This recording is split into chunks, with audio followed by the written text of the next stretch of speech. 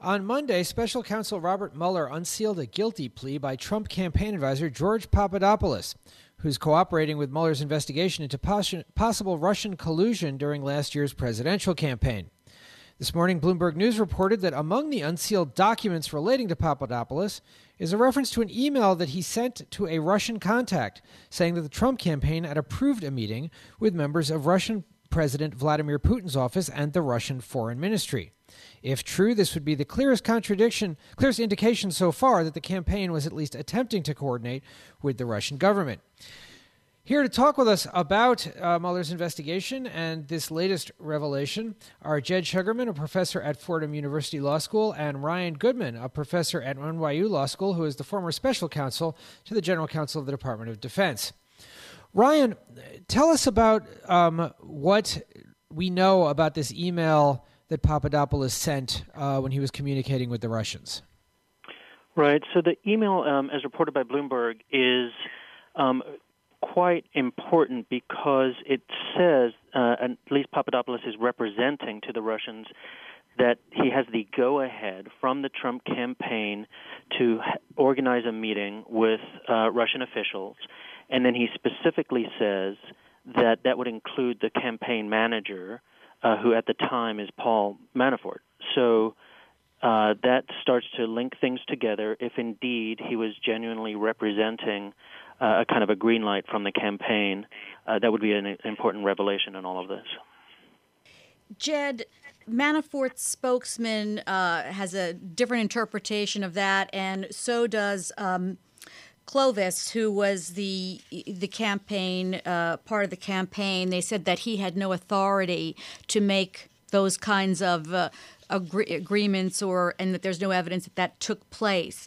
But would it surprise you if there was no evidence at this point, because the FBI, according to the affidavit even, says this affidavit is being submitted for the limited purpose of establishing probable cause for a criminal complaint. It does not set forth every fact learned in the course of this investigation. So could it be that Mueller is keeping some things close to the vest? I think it's clear that Mueller is keeping a lot close to the vest. Let's keep in mind that what this plea agreement does is it absolutely only sets forth some details and acknowledges the existence of some emails and only summarizes emails or even just notes what the subject header of those emails is. We haven't seen, as a matter of the public, what is in this long chain of emails dating from March all the way through June and July. And it's clear that Papadopoulos is cooperating with Mueller. I think the best person to address how Papadopoulos wrote an email about his approval is Papadopoulos himself, whether it's in further emails or at some point he's going to have some testimony. And so that's what really should be explosive and would have the Trump insiders the most worried. Ryan, the cooperation that Papadopoulos was doing seems to have started months before we found out about it. What sorts of things might he have been doing besides talking to prosecutors? So it is possible, there's widespread speculation that once he turned and began to cooperate with the prosecutors, that he might very well have then worn a wire or in other ways interacted with former Trump campaign officials after that point, getting them to say things to him that would then be used by Mueller's team. And there is a long period of time from when he is arrested until we know about it. So it's, in fact, there are a couple months in there where he was working with Mueller. And that could be obviously very important to the investigation. Jed, the FBI arrested Papadopoulos at Dulles Airport and flipped him without any leaks until they were ready to reveal it. So it's so clear that Mueller's team knows exactly what they're doing. So then what was the reason that they, on the same day that they announced the indictments of Manafort and his associate, they unsealed this criminal complaint and the plea agreement of Papadopoulos? It was quite deliberate and quite a professional move by a prosecutor. I mean, I think there's been a lot of writing and speculation about how this timing worked as part of Mueller's strategy. So, first of all, to have the indictment and the arrest of Manafort on the same day, this added context. I think part of what was going on was that they deliberately wrote an indictment of Manafort and Rick Gates that would focus on embezzlement and events that transpired before the campaign, but they also had so much of this information about collusion and conspiracy during the campaign that the Papadopoulos letter was dropped after that. That essentially isolated Manafort and would reveal to Manafort on his arrest that Mueller had a huge amount of information already about other criminal liability that Manafort would be facing. He would read this Papadopoulos plea agreement and recognize, one, his own emails are written throughout this plea agreement, and that Papadopoulos, it's not an indictment, it's a plea deal where Papadopoulos is stipulating the truth of all these allegations and has indicated he's going to cooperate. So all of a sudden, Manafort sees this and understands the gravity and his criminal liability here. We've been talking with Jed Sugarman, a professor at Fordham University Law School, and Ryan Goodman, a professor at NYU Law School, about the latest developments in the investigation into possible Russian collusion in last year's presidential campaign, including information that was in the court papers that were unsealed on Monday. George Papadopoulos, a former Trump campaign foreign policy advisor, apparently sent an email to his Russian contacts saying that the Trump campaign had approved a meeting with Russian government officials, a claim that goes farther to substantiate, if it is true, claims that the campaign was at least attempting to collude with Russia during the campaign. Jed, you were talking about the fact that there's some additional pressure on Manafort that you can sort of discern from the way that the special counsel has released information showing that perhaps his emails are things that they've uncovered between him and Papadopoulos about these sort of Russian meetings. Is it possible that there are additional charges against Manafort that prosecutors are considering but that they haven't released yet? I think that's quite likely. First of all, the reporting on the Papadopoulos plea deal identifies the high-ranking official with a series of emails to Papadopoulos as Manafort.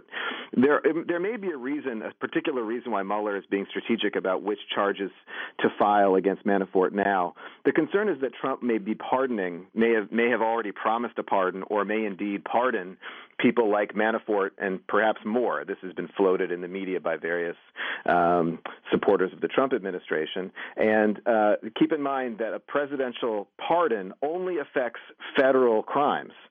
So if they proceed, there could always be state prosecutions, but in some states like New York do not allow a second prosecution if one has already been prosecuted on the federal level. So I think Mueller is quite aware of this. He's already coordinated with New York officials, and as has been reported. So he may be selective in which charges to file in order to make sure that there's still the threat of state prosecution against Manafort for all kinds of crimes like conspiracy or trafficking in stolen goods, conspiracy to engage in hacking. I think that's part of the strategy here. Ryan, I want to take a look at Sam Clovis, who's the campaign's national co-chairman. He also supervised Papadopoulos. And according to NBC, he was questioned last week by Mueller's team and testified before a grand jury. Do you see any connection between the announcement about Papadopoulos and Clovis going before a grand jury? Yes, I think so, especially because they would want to have Clovis there before he is aware of what is in this plea agreement. And just to tie two pieces of this together, what Bloomberg reported in terms of this email that had not been reported on by anybody else, where Papadopoulos says to the Russians, I have approval for a very high-level team on my side to meet with the Russians, that's July 14th.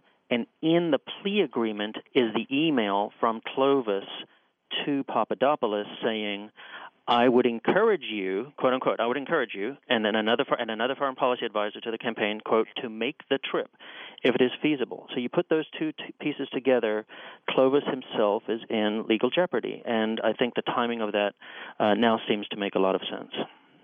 So, Jed, everybody was focusing on Monday on perhaps Manafort had refused to cooperate, and that's why he was only indicted for these crimes that were not about the actual collusion, and perhaps the focus would turn to Flynn. Does this make it look more like the focus here is really on Manafort and his associate Gates, or does this still look like it might be kind of more wide-ranging than just him?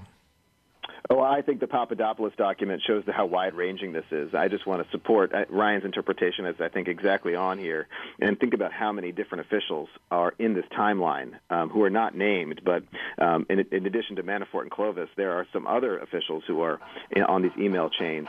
All of this is a signal that this is a very broad investigation, and that the Manafort indictment is the first of many, and I think the effort is was to identify to the public how much they had, get Manafort first. One piece of speculation is, why hasn't Flynn been indicted yet? Maybe Flynn is actually cooperating in the same way that there are indications that Clovis may now be cooperating with prosecutors. So that's the breadth here. Ryan, I just want to turn for one moment to the terrorist attack in New York. President Trump has called for tougher vetting of immigrants coming into this country. Governor Cuomo of New York said that this man was radicalized after he came to this country. What's your opinion of tougher vetting as, preventing terrorist attacks? So, it's a great question. I don't know what the president could conceivably have in mind that would be an effective vetting procedure if a person were, like this particular individual, what we currently know, radicalized once they get into the United States. To me, it is an indication that he is pointing back towards his statements as late as January 2017 of a much greater ban on people. And who knows, maybe he's even thinking of making allusions to a ban on people on the basis of their ethnicity or other categories of countries. I can't understand what that vetting procedure would really be, other than something much more radical Ryan, than I'm afraid I'm any of his to, three executive orders. End it right here. Thank you to Ryan Goodman of NYU Law School and Jed Sugarman of Fordham University Law School for being here on Bloomberg Law. Coming up, we'll be talking about Exxon settling pollution violations in Texas and Louisiana for about $300 million in a case brought by the Trump administration. That's straight ahead on Bloomberg Law. This is Bloomberg.